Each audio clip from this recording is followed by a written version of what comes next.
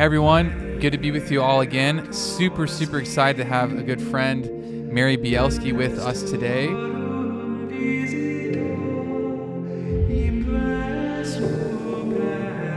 Mary Bielski is a Catholic speaker, speaks at a lot of youth conferences and all sorts of things, helps out with a lot of theology of the body stuff.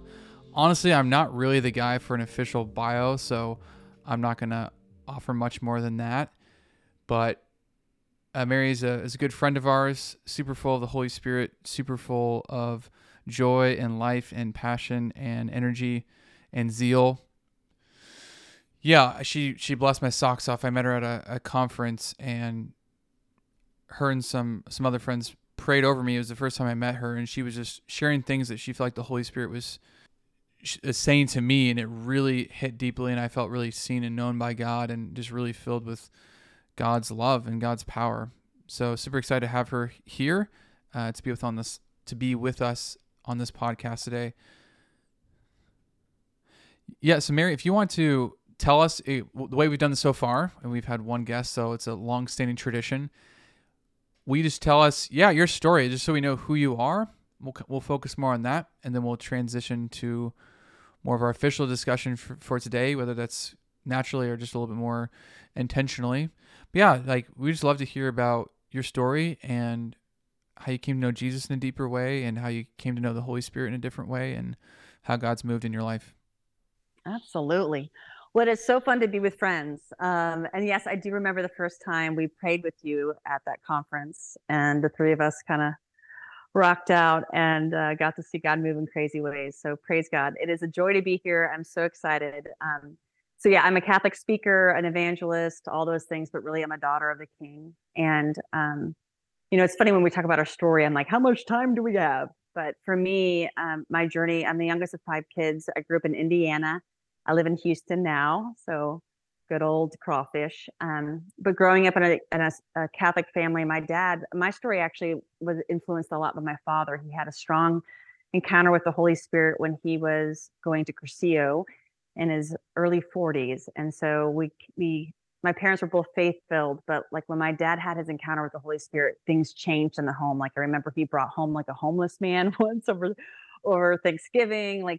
He started doing worship music, the whole culture changed, and he began to become a part of the charismatic renewal. So for those of us listening that don't know what that is, just the movement of the Holy Spirit in the Catholic Church where God started moving.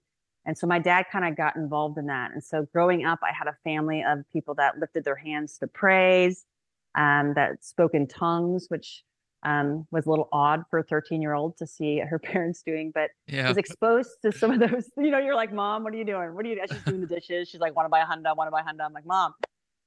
So we already have a tendency to think moms are not cool, right? And then you add that, so, yeah.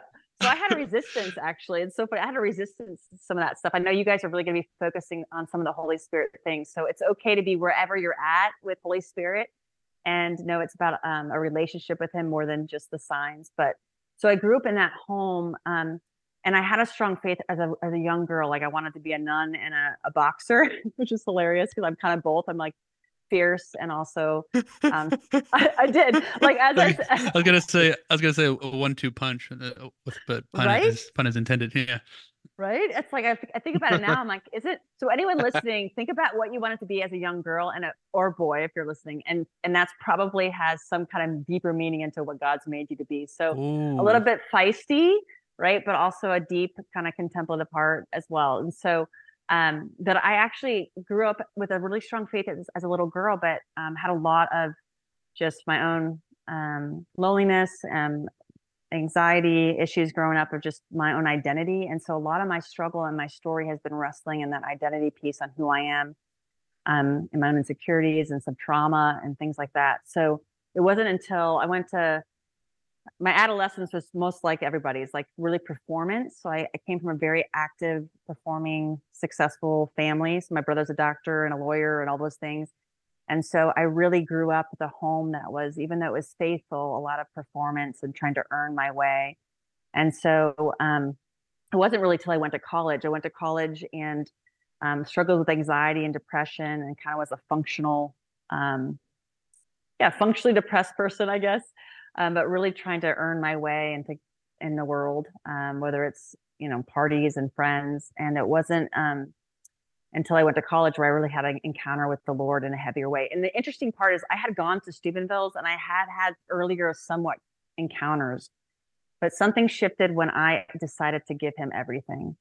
And I think in our journeys, right, we can have these moments, and you guys can chime in because I don't want to talk forever. We can have these moments where God encounters us and we're moved, but we actually don't submit.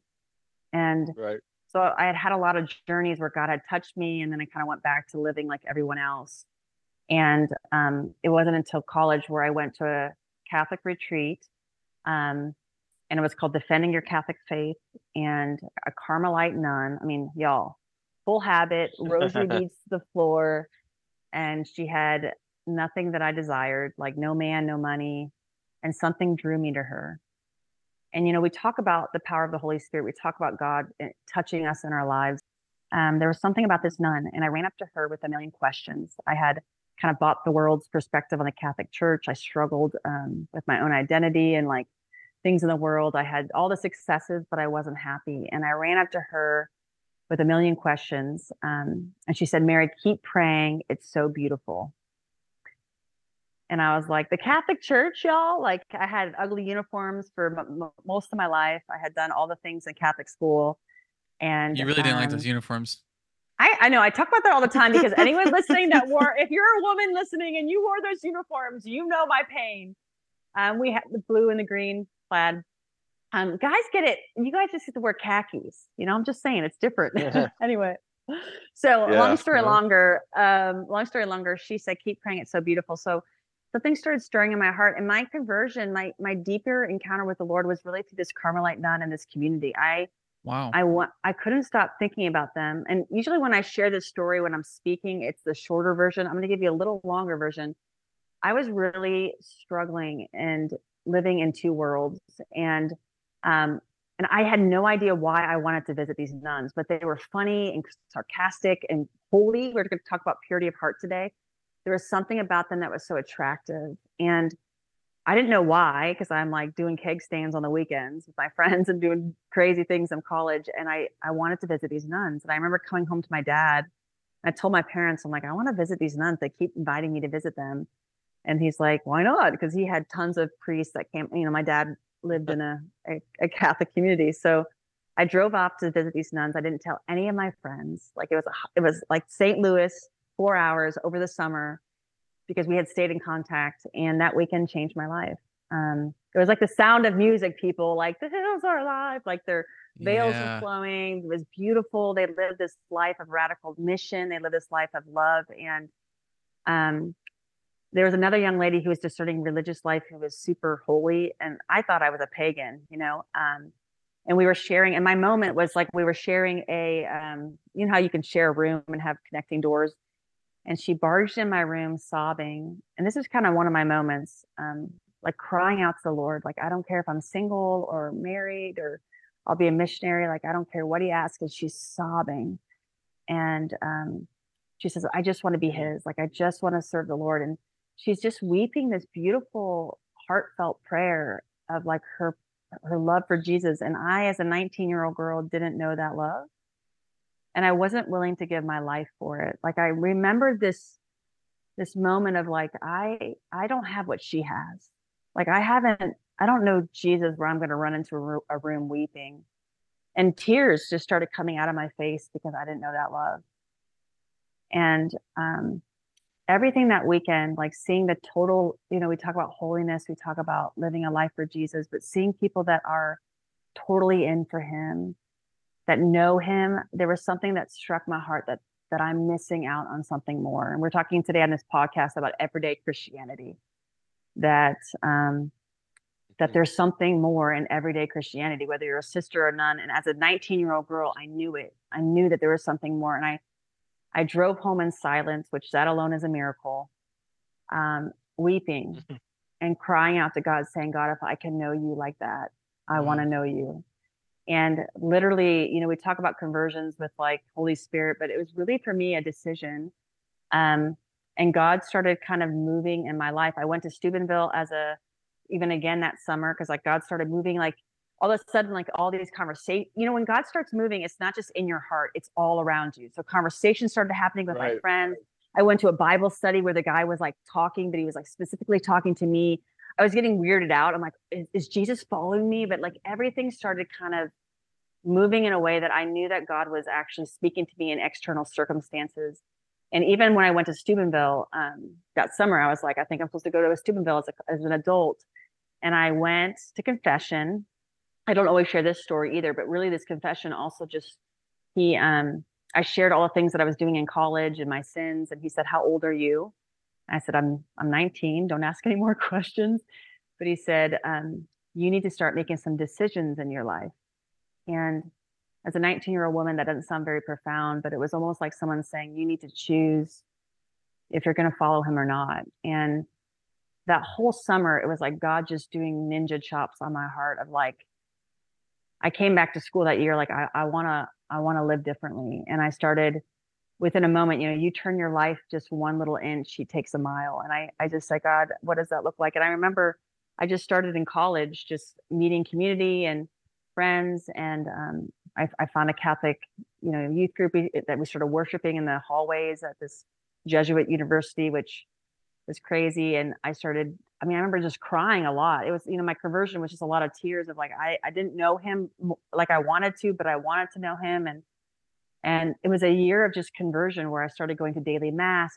And so God just started putting people in my life. And I remember sitting at a table in college and eating, macaroni and cheese, because that's what you eat in college, and telling someone, and like this friend of mine telling me about the Eucharist. And I had been to Catholic mass my whole freaking life and had never had and like all of a sudden I was like, are you kidding me? That's what's happening. And so long story longer, my life began to change. Going. And I discerned religious life. I thought I didn't know what God was doing. When the Holy Spirit starts moving in your heart, I thought, am I supposed to be a nun? Like, I'm like, I kind of am an all or nothing person. I'm a great sinner and I could be a great saint. And so in that wrestling, actually, I discerned religious life for about 10 years, even out of college. Actually, when I finished college, I thought I was going to enter. And I remember weeping in my bed, thinking I'm never going to have kids. And so all I knew is that God began to steal my heart. And for the first time, I didn't have to be funny or pretty. I didn't have to have all these things that I had because I played 3 varsity sports. I did student count. I was successful, but it was the first time that I just had to be his. And it was so freeing. And it began me on a journey that is still a journey today. All 4 of us here, we're going to talk today about the journey. But shortly after college, I started getting involved in, I'm going to sum up the ministry part, in youth group and ministry. I started speaking. God started moving in my life. And so it's been kind of a pursuit of the Lord ever since. But there's been movements of God taking me deeper and taking me into my brokenness. I remember being burnt out in mission and crying out to God, and him taking me deeper with Our Lady in there. And shortly I moved to New Orleans because I was in prayer and God told me, you're not ready for what I have for you. Mary is going to lead you to your vocation and stay at my feet. And when he said, you're not ready, I thought it meant I needed to go get my master's. So I went to actually New Orleans 10, 12 years ago to get my master's in theology. But really, I went to New Orleans to heal because I had been brought into ministry and a lot of my deeper wounds and my brokenness began to emerge. And so God's taken me on a number of different journeys, whether it's through Our Lady, through inner healing in the last 10 years. And in the last probably 5 or 6 years, a lot of encounters with the Holy Spirit and deliverance and healing and the Holy Spirit just moving in my life, where I grew up Catholic and I speak at Steubenville conferences, and but God just kind of showing me what everyday life Christianity can look like as you walk with Holy Spirit and as you have a relationship with him. And probably that's how I kind of met you guys, through encounter, but I started understanding a deeper way that Holy Spirit wants to actually engage us and change us. And so the last couple of years, especially, I'm going to kind of transition us. So I know we're talking about a number of things. Have I been talking too long? Are we good? Are you loving this? No, you're good. You're good. You're good. We can start the transition, but okay. This is great.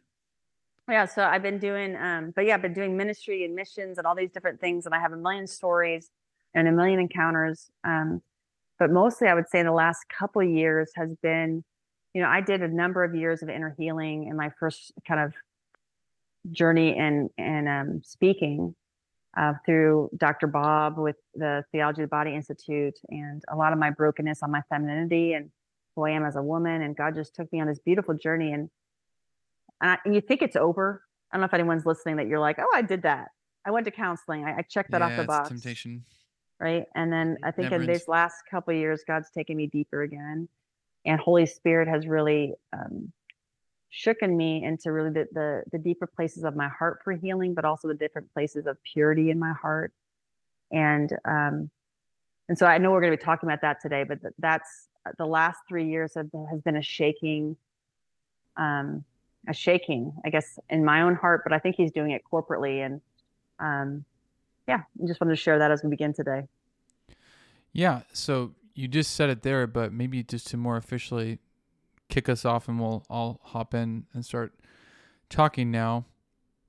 You just want to talk about like just the confirmations you feel like there's been that the Lord is calling us to a deeper purity of heart as a church, whether it's your experience or just some of the other voices out there. But here's the thing. I want all of us to talk about this because I feel like, and this is, for people listening right now, I think all of us know that there's been a lot going on in the world. If you're listening and you're driving, if you're listening and you're sitting, all of us know that we are living in a spiritually significant time. And I want to get your thoughts on that because I feel like for me, I have a sense of what God's doing in my life. Some people are out there like, I don't know what he's doing. But I think it's a spiritually significant time where God has been really shaking things, especially since COVID. I felt that in my own spirit. I think I spoke at your parish, Father Michael, and I was talking about the shaking of the nations. And one of the talks that I felt like had a kind of a weightiness. It's from the book of Haggai. You don't need to look into it, but basically the shaking of the nations, Paul, the writer of Hebrews, we don't actually know if it's Paul. We don't think it's Paul, but he says this line that says, I will shake what is shakeable. So what only what is unshakable will remain. And I believe that we're looking at a shaking in the last couple of years that today what I want to talk about is bringing it to even a personal level of our heart. But I think I see that corporately or from the wider church of the world getting shook. And I think we think it's the devil or we think it's this or we think it's COVID. I think God in his sovereignty is allowing, I'm not saying he's doing it, allowing things to be shooken because things need to be broken off.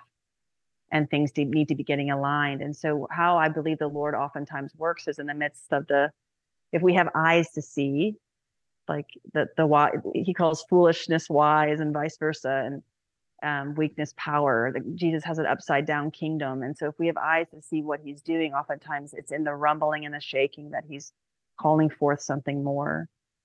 And so I'm going to talk today a little bit about what I think he's doing in my own personal life, but I want to get your thoughts on that as we talk about the purity of our heart and why does it even matter? When we talk about all the things happening in the world, but I think he's calling a spotless bride. And I think he cares about the dispositions of our heart. And I actually believe that God's going to be doing something really epic in the next 10 years. And he's preparing us for that. And I do believe the younger generation will be able to see a movement of the Holy Spirit that will be signs and wonders. If you're listening, I'm not freaking you out, but just God moving in greater ways with his own power of the Spirit, but also in holiness and purity. And it's going to be both. I just want to kind of second that whole point you made about just the shaking that's going on. And I think that debating, is this just like an individual thing? Is this just me or is this just corporate? Just my 2 cents. I mean, I think it is both. I think it really is both. I think Lord is just he's just going as deep as he can into everyone's hearts, and that's just resonating. And there's a lot of people who are resisting that, but for those again who have eyes to see, like there's a goodness in the shaking that's happening. I received like a word from Mike Nolan. He prayed with me, and it was that exact word for my life. That was like last year. It's like everything you are being shaken right now. There's an earthquake, and everything that's going to remain is what the Lord wants to remain. And that's been exactly what's been going on in my life, where the Lord has like been letting me experience my weakness in all kinds of ways. And then he's just like, at the end of the day, I'm just like, whoa, it's like, that was just the flesh. that fell down. Like that was just the flesh.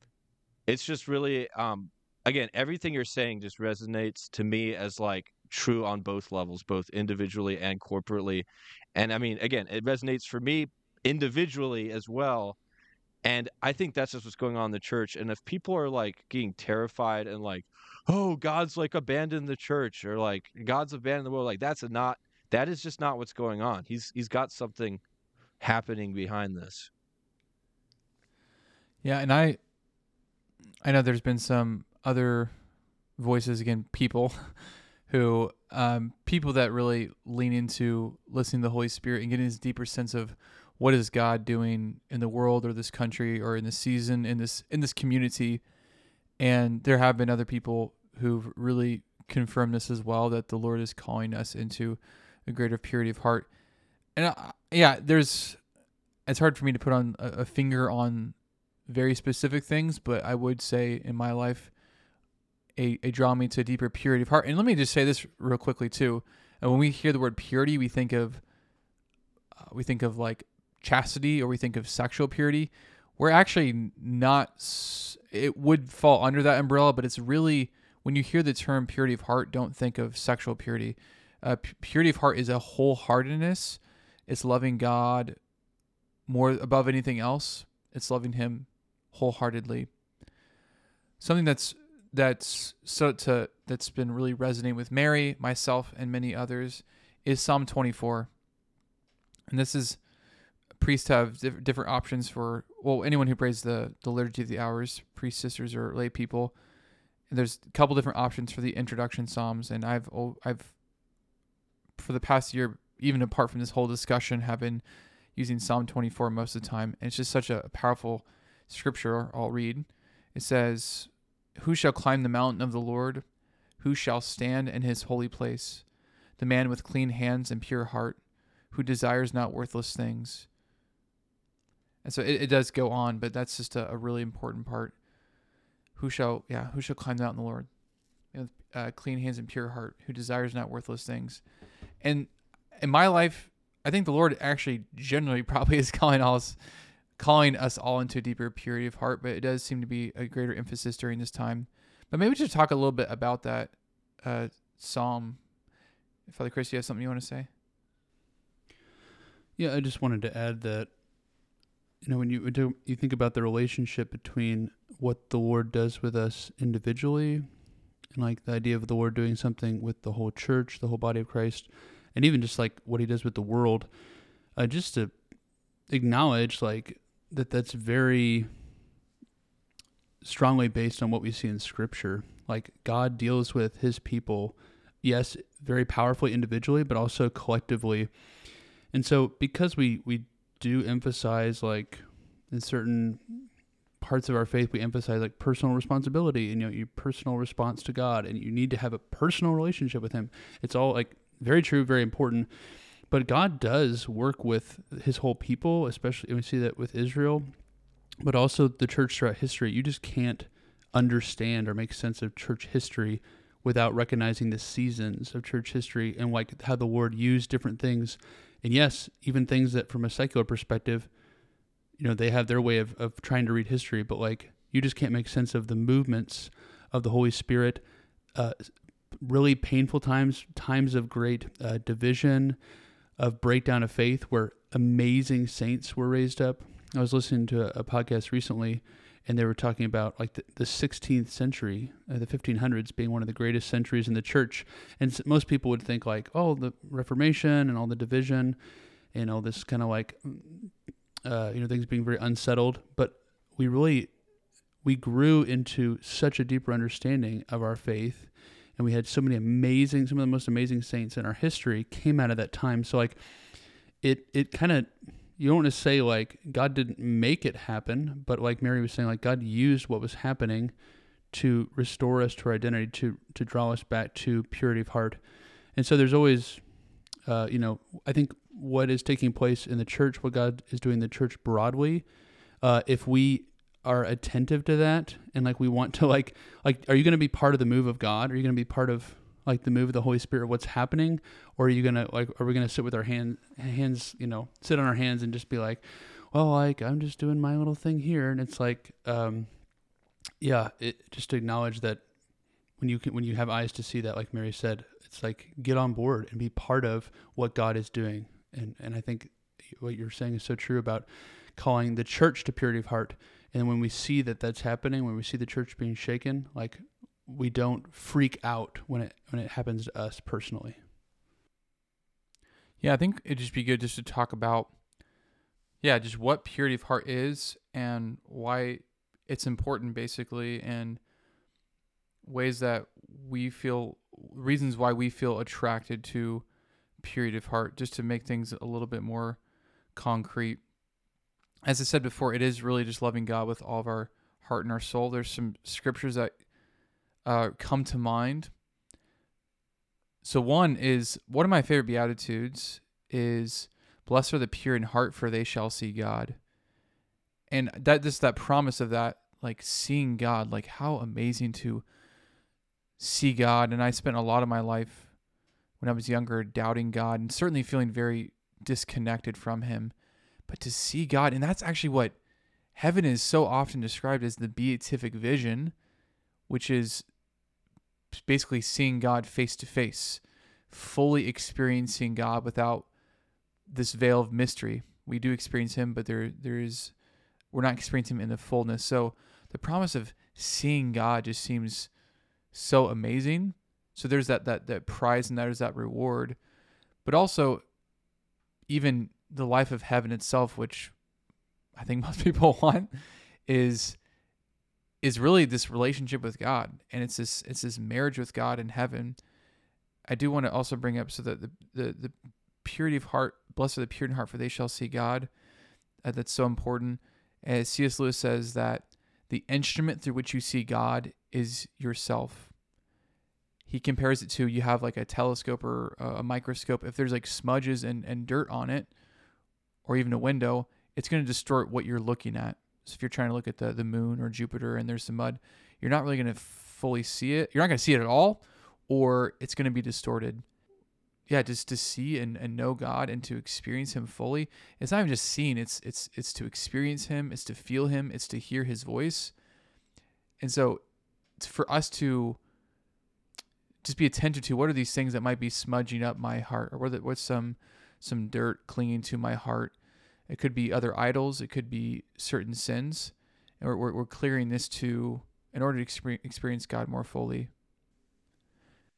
Yeah, and I think it's interesting. I mean, my definition is, it's a heart without mixed motives, a heart that does everything for the love of God. And I think it's interesting, the church talks about the purgative, illuminative, and unitive modalities of becoming holy, right? There's ways in which, your beginning stages in college, you're just trying to cut out the big mortal sins of, watching movies or language or masturbation or pornography or different areas. And then as you grow deeper in holiness, what I have found in my own journey, and I will be very transparent, is I'm the least worthy to be giving this talk. I mean, even the fact that, you and I, Father Michael, were friends. So we were talking, and I have not cried more and repented more and had more brokenness revealed in my life in the last 2 years than ever in my whole existence. Wow. And I was praying with Michael Nolan the other day about our flesh. We all know Mike. And so I was just talking to him, and just the, and I don't want to be overly like, oh, look at me, I'm so, but I think there is, Paul says this in 1 Corinthians. He says, I'm the least of all the apostles. I am unworthy to be called even an apostle, because I persecuted the church of God. Like he, even in his proclamations of the whole New Testament, knew his unworthiness. And so it's interesting, like God calls us sometimes to gather together around the very areas that we struggle in. And for me, whether it's the motives of my heart that he is just highlighting in the deepest places of just that sometimes my life can be about me. And even in ministry, we talk about idolatry. If you would have asked me 3 years ago, I would have never said that ministry, like I really legitimately love Jesus. Like I am in, but this year in the rattling, I got sick this year, and I've had some health issues. And so I've had to let go of some speaking, and what that did to me interiorly, to have to let go of these things that have been so a part of who I am and what I love. it broke something in me. And God really started to work on even that ministry. Like, would you love me, Mary? Would you worship me? And would you lay your life down for me, just for me? Like, regardless if you gave a good talk or regardless. And so when we talk about the deeper realms, for those of us listening, it's even the motives with our kids. It's the motives with our friends. It's the desires of, why do we give that compliment, or why do we even do this? Is it for the love of God, or is it for our own self? And God really pulling my heart open in a deep way to look at, why do I do what I do? What's the motives? It says in Jeremiah 17:10 that the Lord searches the heart and examines its secret motives. I give all people their due rewards according to their work. So he's going to reward us according to what we do, but he's going to be seeing according to the desires of our heart. And I think that is a deeper place that sometimes is harder for us to admit, because in Christian realms, like, look, all four of us, listen, we're all in Christian realms. We know that Jesus speak. If you're listening to a Jesus podcast right now, most likely you're a Jesus person, right? So if you're on this podcast, the speak, right? Maybe not. If you're not, welcome, come to Jesus. He loves you. Okay. But if you're on this podcast, right? Like, if you're not, come on, let us love you into the Lord. But I find it more interesting within the church, within the ones of us who go to mass, within the ones of us who we're the good people, quote unquote. God says oftentimes it's filthy rags to Israel when it's not aligned to his heart. And I feel such a heaviness on this word, because it's what God is doing in my heart, of like just exposing and laying me prostrate before him, sometimes even in tears. Like, God, you need to help. This is not okay. Go ahead. Yeah, and people can wonder, like, for me as a priest, and I say I try to go confession every couple of weeks if I can, ideally, if not once a month. I'm like, why would a priest confess? And it's like you said, it's not just the big obvious sins. There's these deeper motives of the heart. And so, yeah, I as a priest, I do pray. I don't know exactly. I mean, I probably pray at least 2 hours a day. I don't know if I'm not doing like a strict calculation. Pray 2 hours a day. I'm listening to a lot of religious content. I do try to take sin seriously. I try to be very transparent, honest in confession. I have a good community. That does not mean I don't have this purity of heart to work on. And I'll give you an example. Just every day I'm praying with the Lord in the Blessed Sacrament next to the tabernacle, and I'm just journaling what's going on in my heart, what's sticking at me from the scriptures. And so I'm taking time for the Lord. I'm listening to him speak. There's a lot of good things happening. I'm sharing what's on my heart. As I'm looking back through my journal, so much of it is about like my mission as a priest, my ministry, what can help me bear fruit, what do I need to do in this situation? And so much of it is just focused on like everything's just about whatever, bringing revival or renewal to the church, which is important, but how much is it actually about him?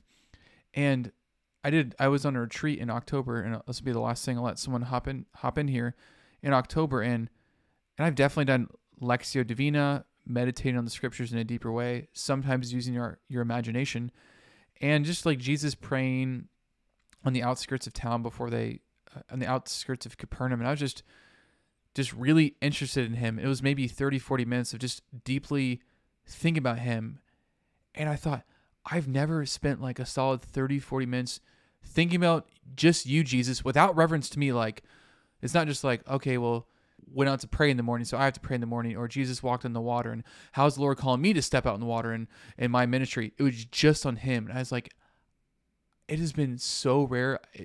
I just focused on you, Jesus. And I realized that I've wanted God to be my sidekick.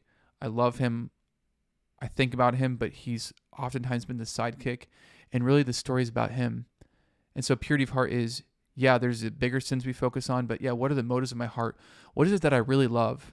And I know for people in ministry who are active, it really can be tempting to have a divided heart in terms of loving the mission more than God himself.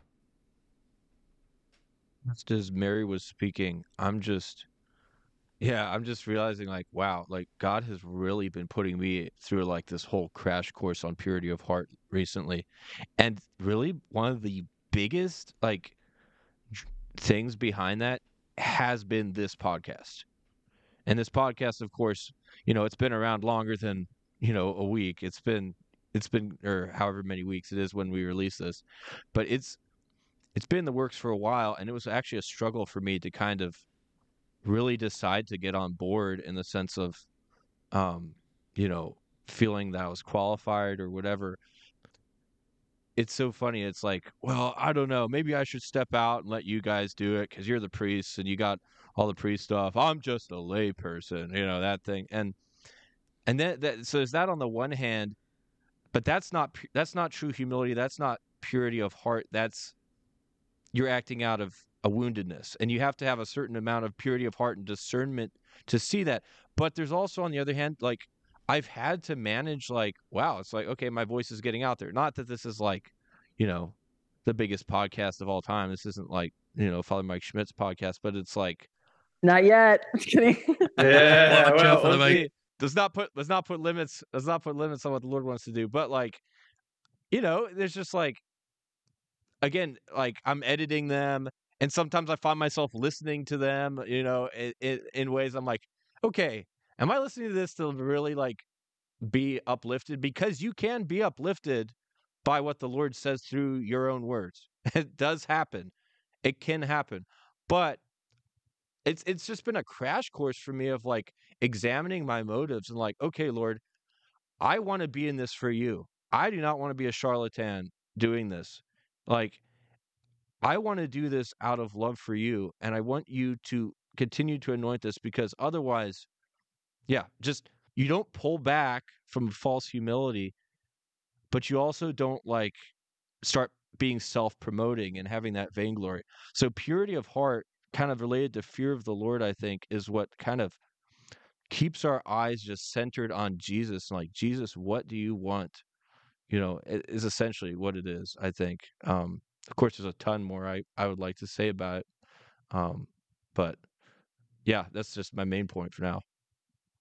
Yeah, Joe, I'm so glad you mentioned purity and then fear of the heart, fear of the heart, purity of heart, and fear of the Lord in conjunction together, because I wanted to share, just connected to both of these, like my experience of when I first got introduced to sort of more charismatic people or the charismatic movement. Not even so much explicitly that, but just in some of these circles, like I was introduced to real like praise music and prayer of praise. And it's something that I did have plenty of experience of Eucharistic adoration, just like in silence, or I would actually often do a lot of, in seminary, a lot of my time in adoration was filled with like spiritual reading or other devotional things, which were good.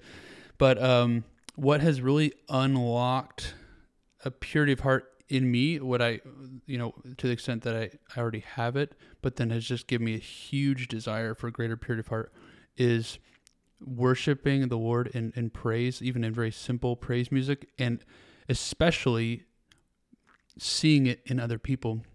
I loved, Mary, in your testimony, how you shared about the girl who was also visiting the sisters and how she was like weeping and just like crying out like how much she wanted the Lord.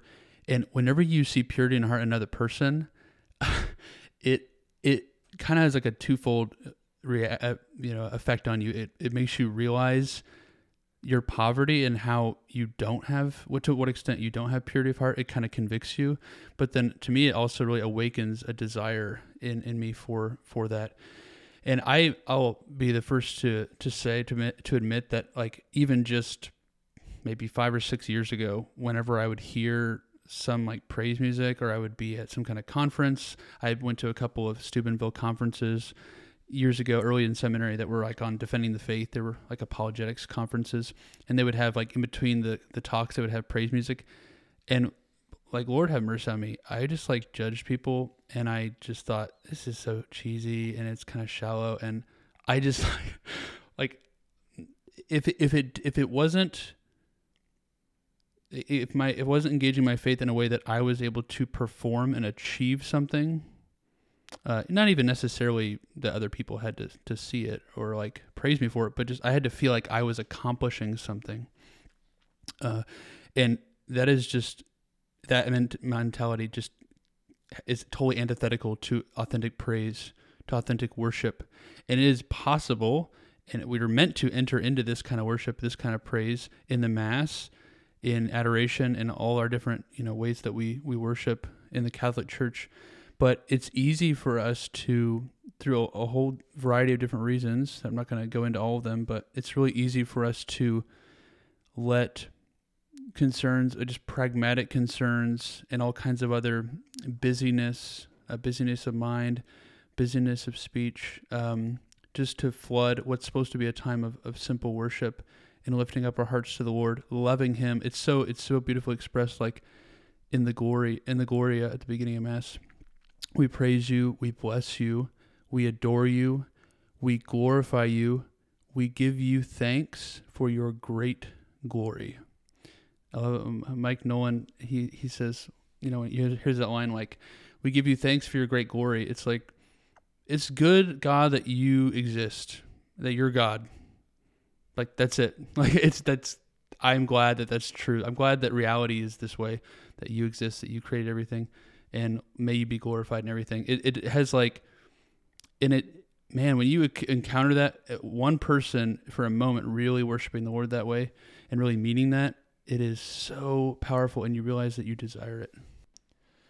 Yeah, it's just, loving God above everything else.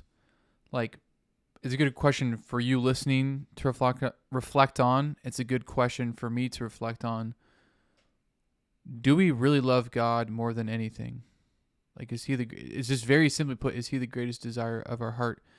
We do have to love God. And it's not just some like rule. Do we love God more than other people? Do you love God more than your spouse, more than your children? Jesus says, he who does, someone help me out here, but he who doesn't love... He who loves father and mother more than me is not worthy of me, something like that. It's not worthy of me. It's very, very strong language, but it's not just, okay, God, I have my life. And yeah, there's not necessarily, there doesn't have to be a competition. It's possible to love God and your family, although you actually love your family best when your relationship with God is right. I heard this phrase someone said, like, when mom and dad don't love each other, the kids will suffer. And when mom and dad they love each other, the kids will thrive. So when we love God, when our relationship with God is right, we will actually love other people better in our life. But yeah, I think the temptation is, I have my family and I want to just live a good life. I'll try to be good. I'll be a nice person. I'll try not to do anything horribly wrong. I'll go to confession every once in a while. I'll go to church. And then at the end, I'll go to be with my family in heaven, and that's good. And God will reward me, which, yeah, it's important. We're not losing sight of grace here, but that's the common mindset. And again, just very simply put, do we truly love God do we truly love Him more than anything? That's exactly how Jesus described how things needed to be ordered. When someone asked him, like, teacher, what is the greatest commandment in the law? And he said, the greatest commandment is you have to love the Lord your God with all your heart, with all your soul, with all your mind. And a second commandment is like it, love your neighbor as yourself. And the obvious implication is like, well, he listed the first one first. You need to love God if you're going to love your neighbor as yourself. Something that I've preached before, like at a wedding, was that, again, like what my brother said, like, it's not just a rule that you have to love God above all things. Like, there's very serious and very practical consequences. Your heart is your heart is made for God. Your heart is made for the infinite. And whenever you don't love God above all things, you expect from other people, whatever it is that you do love most, you expect things from them that they cannot provide you. Yep. They are not meant to provide it. If you make your spouse into your God or your career into your God, your status, your reputation, whatever it is, if you make that into your God, it will always disappoint you because your heart was not made by those things and it wasn't made for those things. So again, it's not even just a matter of like, well, the Bible says you're supposed to love God above all things. It's like, this is how reality is just structured. St. Augustine, our hearts are restless until they rest in you. We will be able to, seek first the kingdom of God, and all these other things will be given to you.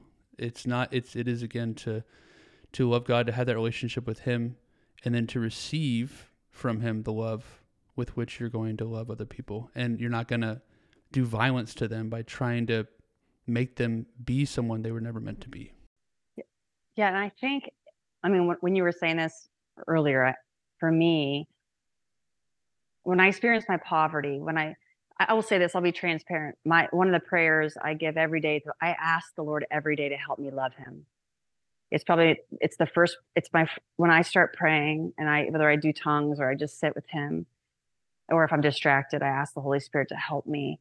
But every day I pray, God, help me to love you, help me. Because when we say love God with all of our heart, mind, soul, and strength, there's a part that sometimes we can feel so impoverished. Like when we talk about all these things, like, how do I do that? And the beautiful part of the mystery of God is that it's actually not us doing it. It's His work within us. And so if you're listening today and we're like, do you love God first? And you're all like, well, probably not, or maybe but to be in the posture that we hunger for that is actually a holiness, right? Where we can say, God, I want to want you. I want to make you the Lord of my life. I want you to change this area. I feel so ensnared in this sin, it's the beginning of God's movement when we turn, right? So repentance is actually, it's not just an idea that we cry out, but it begins with the awareness, but then a turning and to know that it's actually God's grace within us, right? It says in 1 Thessalonians 5, it talks about that may God Himself, the God of peace, sanctify you through your whole body, spirit, soul, that they keep you blameless at the coming of the Lord. And then I love this line, it keeps going on. The one who calls you is faithful and He will do it. So it's God's work within us. It says in Philippians 1:6, where it says, He who began a good work will bring it to completion. Philippians 2:13, right? Walk out your salvation, that's 12, but 13 says, for it is God who works in you both to will and to work for His good pleasure. So sometimes as Catholics, I think we're like, we got to muscle our way to holiness. And it's both and. There's a participation with grace where we yield and we surrender and we say, yes, God. And so it's never done without our will. But ultimately, it's the yielding of I can't do this, God, would you do it? And we behold Him, that He begins to do the work in us that we could never do on our own. Yeah, this ties really well to detachment, which we already have been talking about in some fashion. Detachment is so important because when we have these attachments, we don't have a pure heart, and so we want a heart that's free and that's not clinging to other things. I read about this book called The Fire Within. It was about St. Teresa Avila and St. John of the Cross, and I read about detachments, and it made sense because it's like, yeah, love God above everything else, but then it was very intimidating because I just felt my brokenness. Like, I don't love God above everything else, or I do cling to health. And a big idol for me in my life has been knowledge. And we're really great at deceiving ourselves, by the way, too. It's very easy to have attachments and to say, like, well, this is for some good reason. Well, yeah, I need just like tons and tons of money. So well, yeah, I need to have like a nice vacation because we need to have nice family time. Which again, you can have vacation time with your family, but we will justify any amount of money for that. Or, well, yeah, I can justify any amount of time I spend exercising or on supplements because, well, I need to be healthy to serve God. And so we're really great at deceiving ourselves. Or, yeah, I need knowledge so I can help educate people. And really, we're really great at deceiving ourselves. So I feel a little bit scattered here, but just to say with clarity, I think so much of the purification of the heart is just recognizing our attachments. So where we're clinging to these other things, where they've become little idols, we've loved them in competition with God. Recognize it in our hearts and surrendering that to God to purify us. And specifically even with so with prayer, but also with the Mass as well. Like at the offertory, we're supposed to symbolically place our heart on the altar. And even in the Old Testament sacrifices, the reason they use these bloody animals is that it was basically this bloody, muscly representation of the heart. It was a way that someone could really offer their heart in a pretty raw way without actually having to, cut their heart out of their chest. It was like this bloody animal was symbolizing the offering of the heart. And so at Mass, and here's the thing, I can tell you, I was in bondage and a lot of shame for several years. And I don't know if it was Fire Within's fault, the book's fault, or my fault, because my own woundedness was in there. But for several years, I was really just had a lot of shame and felt really powerless of just, I'm too attached to my health. I'm too attached to this. I'm too attached to this. And I just felt so deflated and so discouraged. And just beating oneself up about your attachments does not work. Trust me, I've tried it for several years. What instead is, we believe in a gospel of God's grace. So I'm recognizing my imperfect heart, and I'm recognizing I have a poverty of spirit, I have repentance, and I have the faith in God's power and His grace and His promises that the Lord said He'll give me a new heart. He'll replace my heart of stone and give me a heart of flesh. And so it's more just me recognizing my brokenness and just saying, "Here, doctor, these are the ways I need a new heart. God, I am a little bit attached to knowledge. God, I do love sometimes the mission more than you. God, sometimes I do love my health inordinately. It's taking too much of my heart." So just really learning to surrender our divided hearts to Him, to His power, and having faith and expectancy. Not just like, oh, I just suck, and yeah, that's just kind of, and I'm sorry, God. It's like, no, like, man, God is good. He's powerful. He's greater than your brokenness. As our good friend Laura Shoulders from Kentucky would say, what the Holy Spirit reveals, He heals. So with anything, just like as we become aware of more things, as we grow in our knowledge of the spiritual life, we learn about healing, all these things, there's a danger if you don't couple it with the expectation that God's going to do something about it. Like Mary was saying, like He will do it. Then it just becomes more and more reasons that I suck. Like it just becomes more and more like, not only am I really tired and am I overwhelmed in life, am I anxious, am I depressed, but also apparently at a very fundamental level, like my heart is not pure.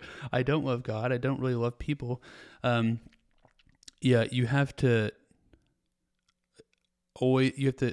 join with that increased awareness, that the conviction, like the Holy Spirit is not bringing these things to the light for no reason. It's so that you can be healed of them.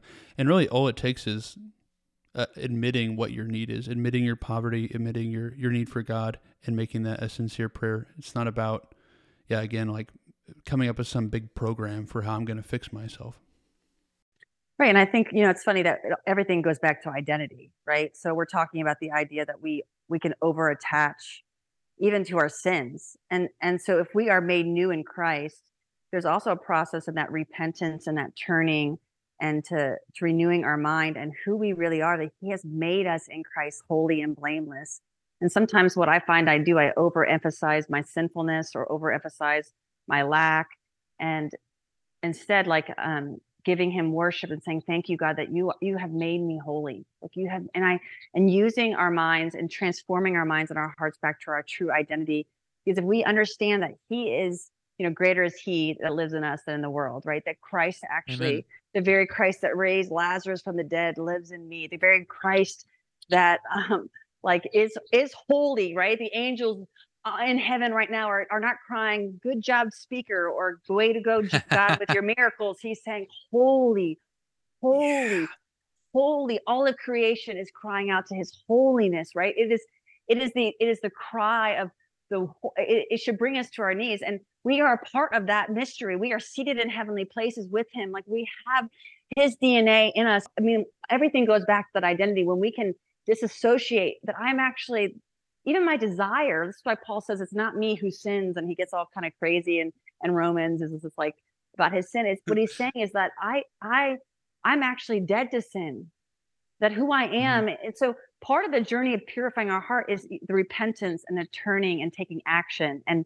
making decisions. The will must be I'm learning so much about the power of our yes and our no, and that holiness. For me, I'm a female, so much of my life it's been about my heart, like I love you, and then for a season he's been like my mind, and now he's like your will you choose, right? It says that we should not be hearers of the word but doers. Will you choose to close that internet down? Will you choose to close your mouth when you want to speak negativity? Will you choose in the moment holiness? And so conforming our lives, there is a will, but there's also a yielding and surrendering. And this process is a mystery as we kind of walk in grace. But I think if you're listening today, there are practical steps that you can do, and asking the Lord and having him show you the way to let him do what he already has done in you. It's about us just conforming to that, if that makes any sense. It totally makes sense.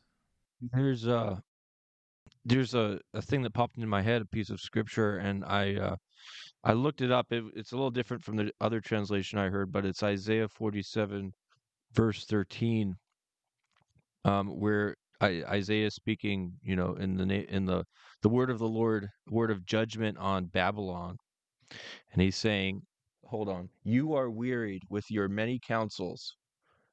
And I've heard other people say it like, you are wearied with the multiplicity of your ways.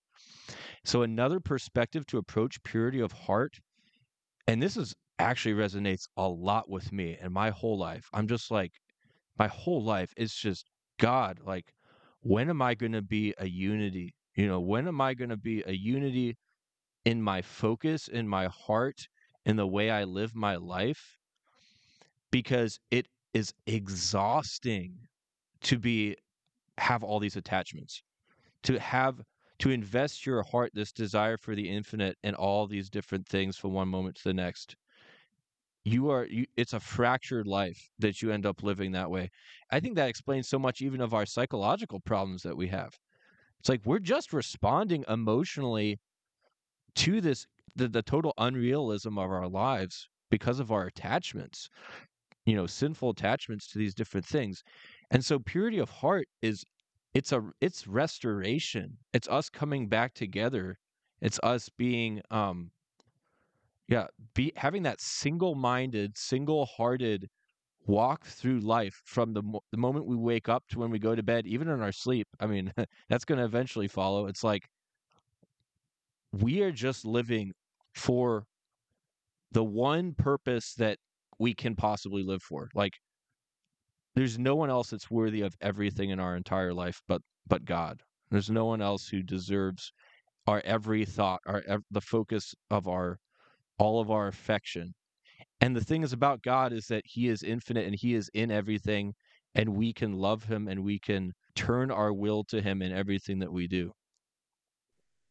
Yeah, I love that you mentioned the whole idea of the multiplicity, because when I think of a purity in heart, I tend to think of it as like simplicity of heart or oneness of heart.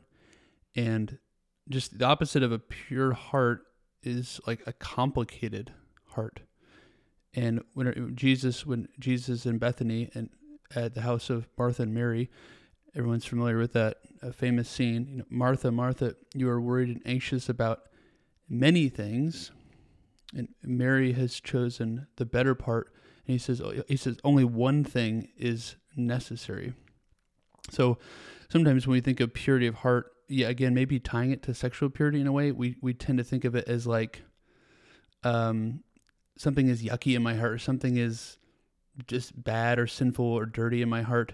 Well, it's like once you set your heart on the one thing, it's just a matter of time. Like he will purify you.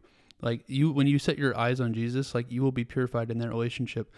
Like St. Paul says, 2 Corinthians chapter 3, verse 18, I think. Like, and we all, with unveiled face, beholding the glory of the Lord, are being transformed, like from one degree of glory unto another. Like we're being transformed into the same image. So it's like once you set your gaze on Jesus, you don't have to. I mean, it's just he will purify you, and you don't have to, isn't it refreshing to know that we are not meant to have to be good at so many things?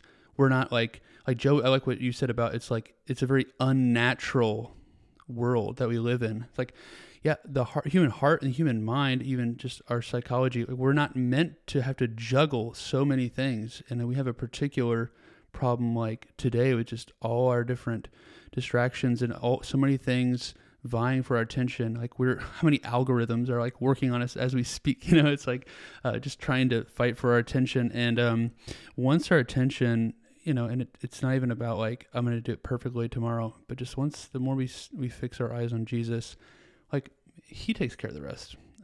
But just having that simple heart. Okay. Can I jump in? Cause I am like, this is, Chomping at the bit. I'm getting excited. All right, people. I was just like, before you even said that, I was going to be quoting that same scripture. And I'm like, this is so beautiful because I felt like, I'm like, Lord, do not let us end. I don't know how much time we have, because the solution is like, it's him, it's beholding him. And I love that you talked about the distraction that says in Matthew 6:22, therefore, if your eye is single, all your body will be full of light. I have that one pulled up too. Come on. The eye is the lamp of the body. So if your eye is healthy, your whole body will be healthy. And that single eye, it's really about double-mindedness. It's about the single eye of the heavenly perspective that we see through the lens of Christ, and we behold him. And actually, as we behold him and he actually transforms us. And I love that you ended with that one thing, the Mary of Bethany is staying. I actually believe that scripture is like in these last years, as he's calling his bride, as he's calling all of us, because we're his bride, to intimacy, to holiness, to preparation, to all the things. It's in that intimate relationship where we behold him and then become him. We eat his bread at the mass. It's this unity of relationship. And I love that you ended with that scripture, because so many times I make it so complicated and I make it so confusing about all these things I have to do. And he's like, will you just love me? I mean, I'm a big Michael Koulianos fan as well. And there's a line he always talks about, like, we're moving so fast. And I feel like I have been running for years in ministry, from mission to this, to talk, to traveling.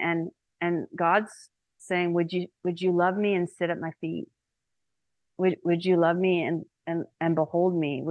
If I took away it all, if I took away everything, would that be enough? And last year was so hard, and what he wrestled in my heart. And there was a moment I was like, my friend has this Postinha prayer it's like a little shed that you go into, and it's dirty, and I like it because it makes it feel like it's rough and I'm in the wilderness and with the Lord. And I was just crying out to him when I was struggling with some health issues and some things in my life, and just crying out to him.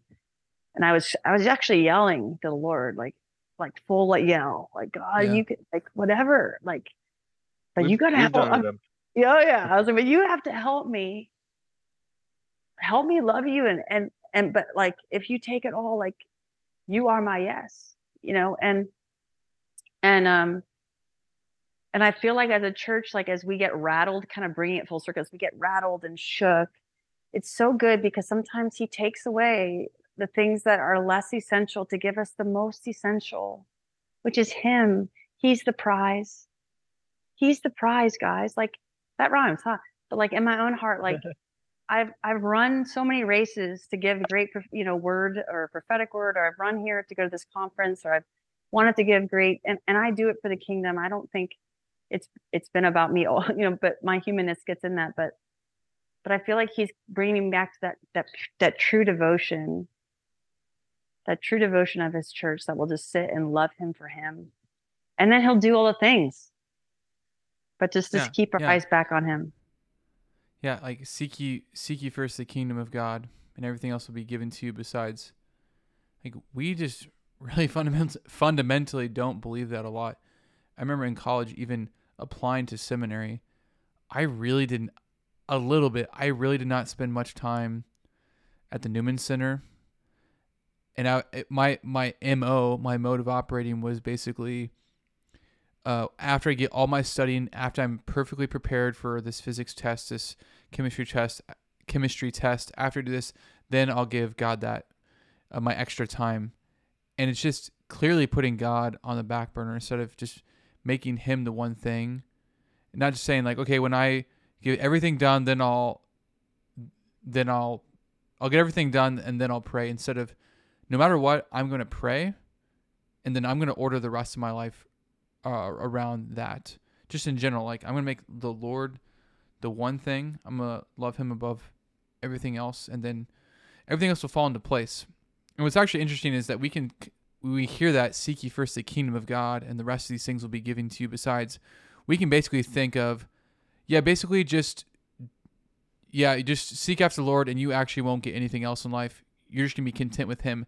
It's actually, that's not why we do it, but that's actually the means of having this greater fulfillment in these other areas of life. And even, just to conclude my little thing here, even the saints who talk about detachment, like fasting and not indulging all the time, it's not just, hey, basically just have things kind of suck in this life and you'll get an extra big reward in heaven.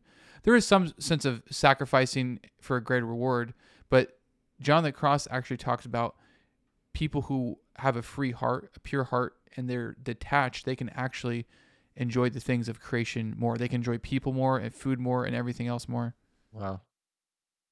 I'm just gonna say, I was reminded of this whenever Mary mentioned like the angels worshiping God in heaven earlier, and you mentioned like, doing all this sacrifice to get to the reward of heaven.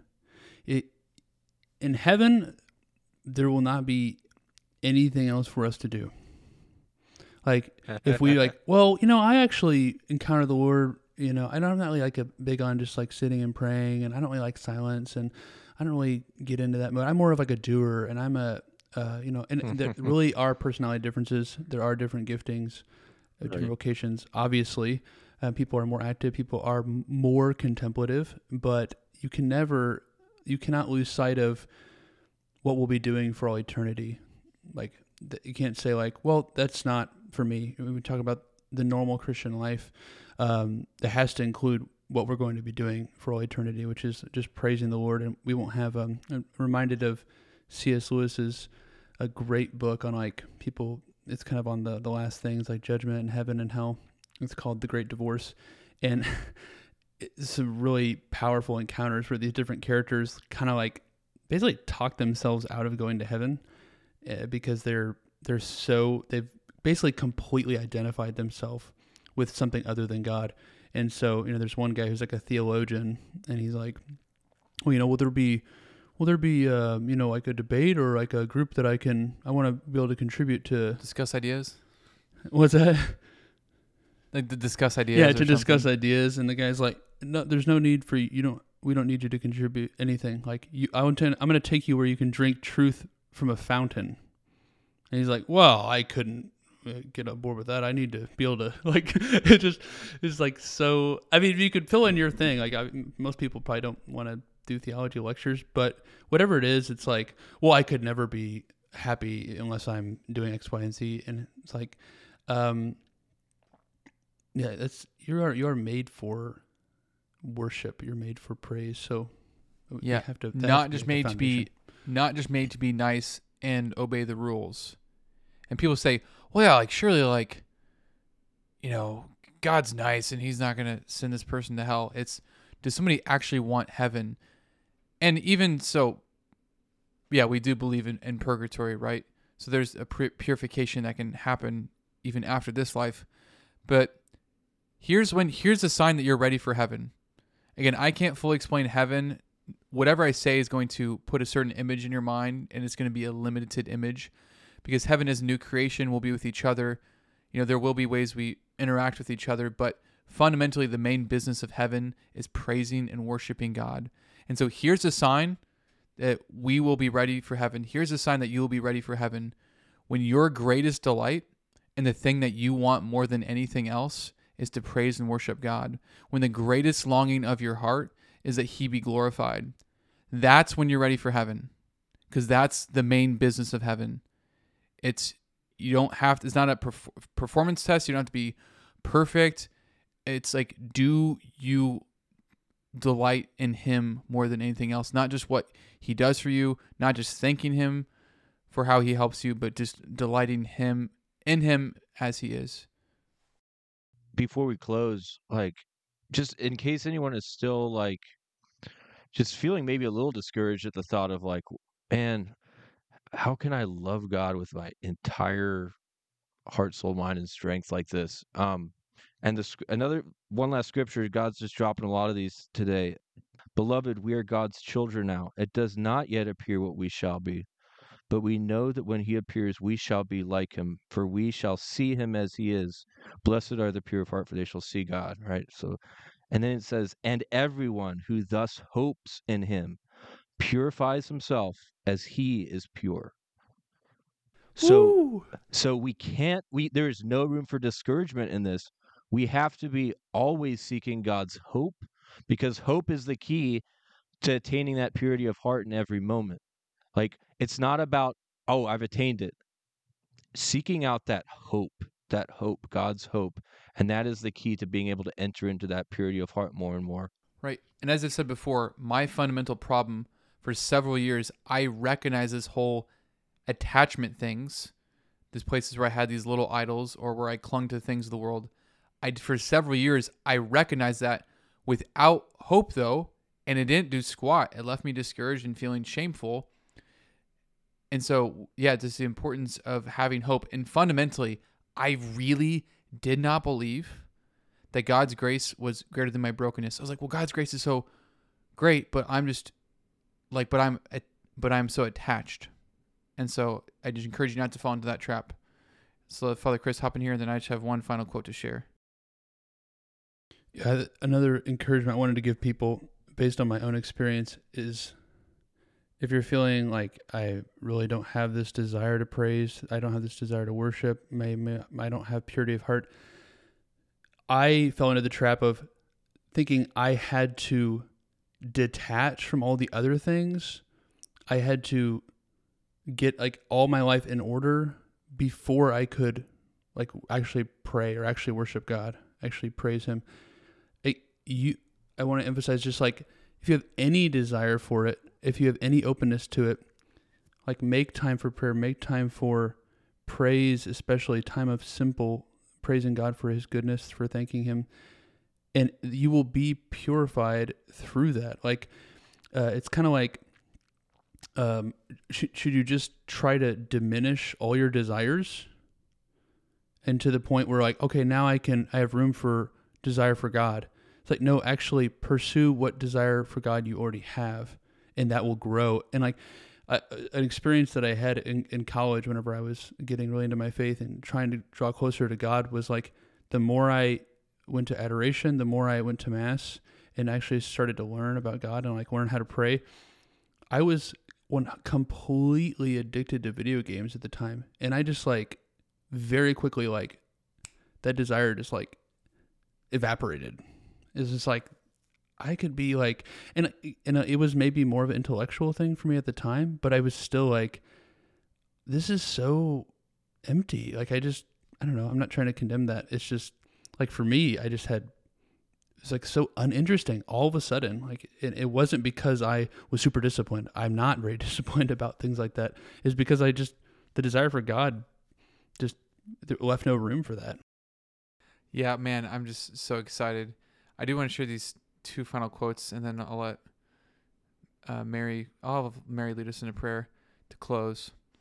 So this is one of the quotes that really hit me the most deeply over the past couple months, because I just really take the spiritual life seriously. This is from a priest that Father Jacques Philippe quotes, and his name is Father Louis Lallemant. He says the two elements of the spiritual life are the purification of the heart and the guidance of the Holy Spirit.